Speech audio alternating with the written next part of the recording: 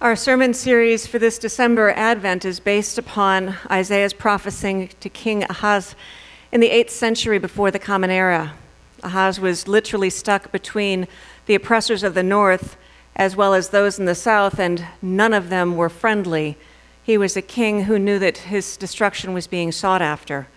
And Isaiah promised that God would provide a sign, and this sign of recovery would come in the form of a young pregnant woman. Now, it's not too formidable to have a young pregnant woman when you are a king and you feel as though your life and your kingdom is threatened. But listen to how Isaiah describes this promised king.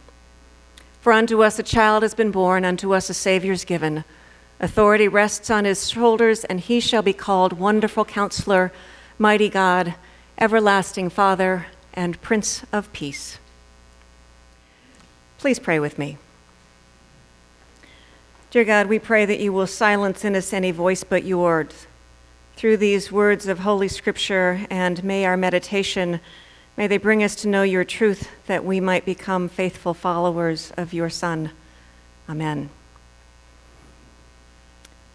The early church in the town of Ephesus was formed in the shadow of the great temple of Artemis. Artemis' temple was one of the 7 wonders of the world and had been for centuries. It was a place where you worshiped situational gods and goddesses, and where sorcerers' magic took hold because there were evil spirits to believed walking around. In Ephesus at that time, there was also the Roman soldiers who were threatening your lives. It was not a very safe place to feel. It's in this setting that a humble faith proclaimed that Christ is cosmic, was with God from the very beginning, and is omnipotent over all time and place. Baptism into Christ's body and keeping the faith, that alone will bring you salvation. So Paul's letter is really a pep talk of just keep the faith. And here's the closing to his letter to the people in Ephesus.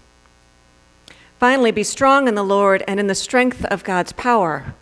Put on the whole armor of God so that you will be able to stand against the wiles of the devil. For our struggle is not against enemies of blood and flesh, but against the rulers, against the authorities, against the cosmic powers of this present darkness, against the spiritual forces of evil in the heavenly places. Therefore, take up the whole armor of God so that you might be able to withstand the evil day, and having done everything to stand firm. Stand therefore and fasten the belt of truth around your waist, and put on the breastplate of righteousness. Here ends our reading. Now, going back centuries and centuries ago, I wonder if King Ahaz really paid attention to Isaiah's prophecy that the mighty God would come as an infant. The kingdom needed protection right then and there, and not in decades to come. And placing your trust in an infant might be okay for priests and those that are really weak, but a king needs strength right then.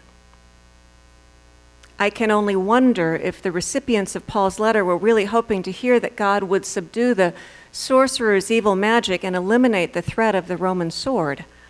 When you're truly afraid to walk out your door and encounter another human being, truth and righteousness don't feel very secure. And I wonder who threatens our lives today. Now, threaten might be too harsh a word. You might wake up not thinking, who threatens me today? But who or what causes you to feel vulnerable? And what would a mighty God do to change that? Secure your job? Dissolve any barriers to finding competent care for older parents or younger children? I know. How about shelter us from gang violence? In all instances, it's honest to acknowledge that when we feel our lives are at risk, we seek to trust in something or someone that will vanquish that powerful foe. It's as if we'd like to say, protect me because I am just not enough. So it causes us to wonder, how is Jesus our mighty God? You see, Jesus calls a motley crew of disciples and entrusting the good news to them. They listened, and it is that good news that prevailed over all of the evils of the world at that time. Jesus is able to see into the heart of the rich young ruler Zacchaeus, and Jesus has the courage to invite himself to that guy's house for dinner. And in doing so, Zacchaeus repents of all the ways in which he's deceived his way to wealth, and he decides to change. Jesus brings a Roman centurion's servant to life rather than letting him die, which might have been the right thing, you'd think, if you don't want the soldier to kill you, but that's not what Jesus does. Jesus engages with his fierce opponents who challenge him and try to box him in, and in doing so, he unlocks spiritual truths that they had long buried. Jesus does not oppress anyone, he connects, and he is fully present. The mighty God of Isaiah's prophecy appears vulnerable in modest sandals and just a hand-spun cloak. The mighty God never diminishes the other, but brings about life by engaging with the other. And God's might does not fear the other or build barriers between. God's might is always a grace that changes us for the better. And this is a divine imprint that we all bear. And as followers of Christ, this is the armor of God that Paul tells us to put on. Now, the author Colin Fleming, I Googled him, and it's not the tennis player Colin Fleming, although he might have the same kind of story. The writer, Colin Fleming, writes of venturing into an unpopular bar at a very low point in his life. And perhaps he chose an unpopular bar because he didn't want to run into any of his friends. And perhaps he chose a bar because he was looking for strength in a bottle. His bartender, he describes, was about his age, and he assumed that his bartender was much better off because he was actually able to talk to other people, and he was working. But as it turns out, the bartender was candid enough to share that he was receiving unemployment. He could not find work in his chosen profession, and tending bar produced very little income. But to Fleming, this man did not come across as fragile, but instead, I quote, "This guy is impressive. He is solid about his belief in himself. He has problems to deal with, and he knows that there's no point in pretending that they're not there." And because of this candid encounter, Fleming lets his guard down. The bartender's honesty was disarming. You see, most people put on the false smile of, it's all fine, and I'm going to put up this so that you don't know what I'm hiding behind, and I'm going to hide so that you don't become any of the wiser. Fleming writes, and this is the quote that I loved the most, "The result is that many people go on play acting. They never take a seat at life's bar to look over the wood at an honest person and make the type of connection that humans always need to remain tethered to the truth." In case you're wondering if I got this story from Facebook or a pastoral care website, I didn't. It was published in the Wall Street Journal under the perfect title of "Don't Clam Up When Life Gets You Down." Now, we might experience this connection with each other in times of trial as something we call empathy. Empathy seeks to understand life as experienced by the other. It is to suffer with someone suffering. It is to face danger together. It's to experience life as our neighbor experiences life. Empathy asks us to let our guards down to be fully present. It's scary, and it's also very life-giving. The Pew Foundation recently asked thousands of Americans, where do they find meaning? How do you stand up in your life? And out of all the responses, here was one of the stories that I loved the most. "Well, what a terrible time to ask. I would have said my job until last week, but I've gone through some surprise ownership changes, and I don't know if tomorrow I'm going to be fired or if I will be forced to quit. I guess what keeps me going are the surprising acts of kindness I see every day in this city. A kid dropped and broke his toy on the train during rush hour and had a meltdown. Strangers grabbed the pieces and worked to snap it back together again while the frantic father tried to usher his screaming child off the train so that they wouldn't miss their stop. The toy was fire brigaded through the train to a grateful dad and a no longer screaming child. I have never seen a look of relief on a man's face or a happier kid. That's what makes life worth it." When our mighty God comes to us as Jesus, God shows us a love for the other that emptied out all of divinity to take humanity in and show us who we are. God stoops down to raise us up. God asks us to love our neighbor as ourselves, and we can think of that love as empathy. And how we live on this earthly plane is what draws us closer to experiencing Christ in the heavenly realm.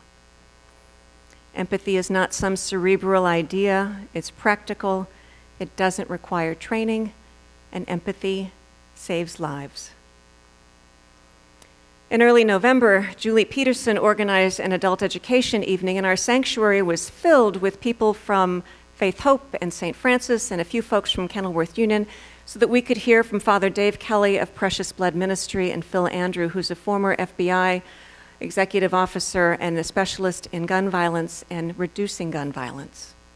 They spoke of restorative justice and other tactics to reduce violence by meeting face-to-face those youth who are most vulnerable to either be involved in a crime or to perpetrate a crime. Empathy was mentioned repeatedly in programmatic and legal efforts and in all of the ways in which they try to bring about reducing crime.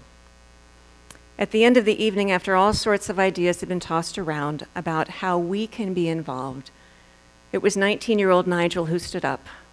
Nigel had been involved in a crime and through Precious Blood's work was now in college, and he spoke. He was direct and impassioned. He said, you know what, these kids do need jobs, but most of all, they need to learn to talk. They need someone to go talk to them and teach them how to not say all the time. They need someone to listen to them because they do have something to say, but they don't know how to say it. Just go down there. Teach them how to talk, and the rest will work itself out. So let me close with my story. Last Saturday, I shopped at Whole Foods in Lincoln Park for the coming week's groceries, and in Lincoln Park, on a holiday weekend, it's really, really quiet. There were very few checkout lines open, even on a Saturday morning, and they were all moving slowly.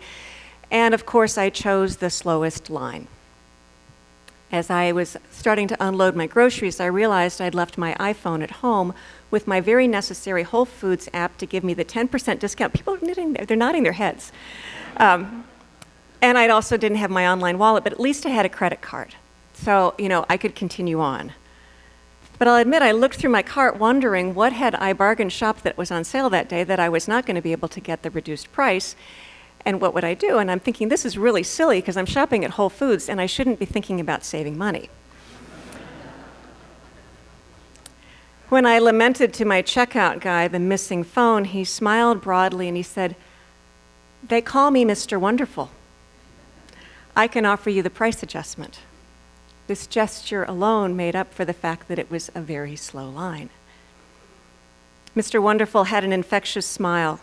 He was of a very slight build, and from the hearing devices that were visible and his mannerisms, he appeared as though he was not born typically abled with hearing as I might have been.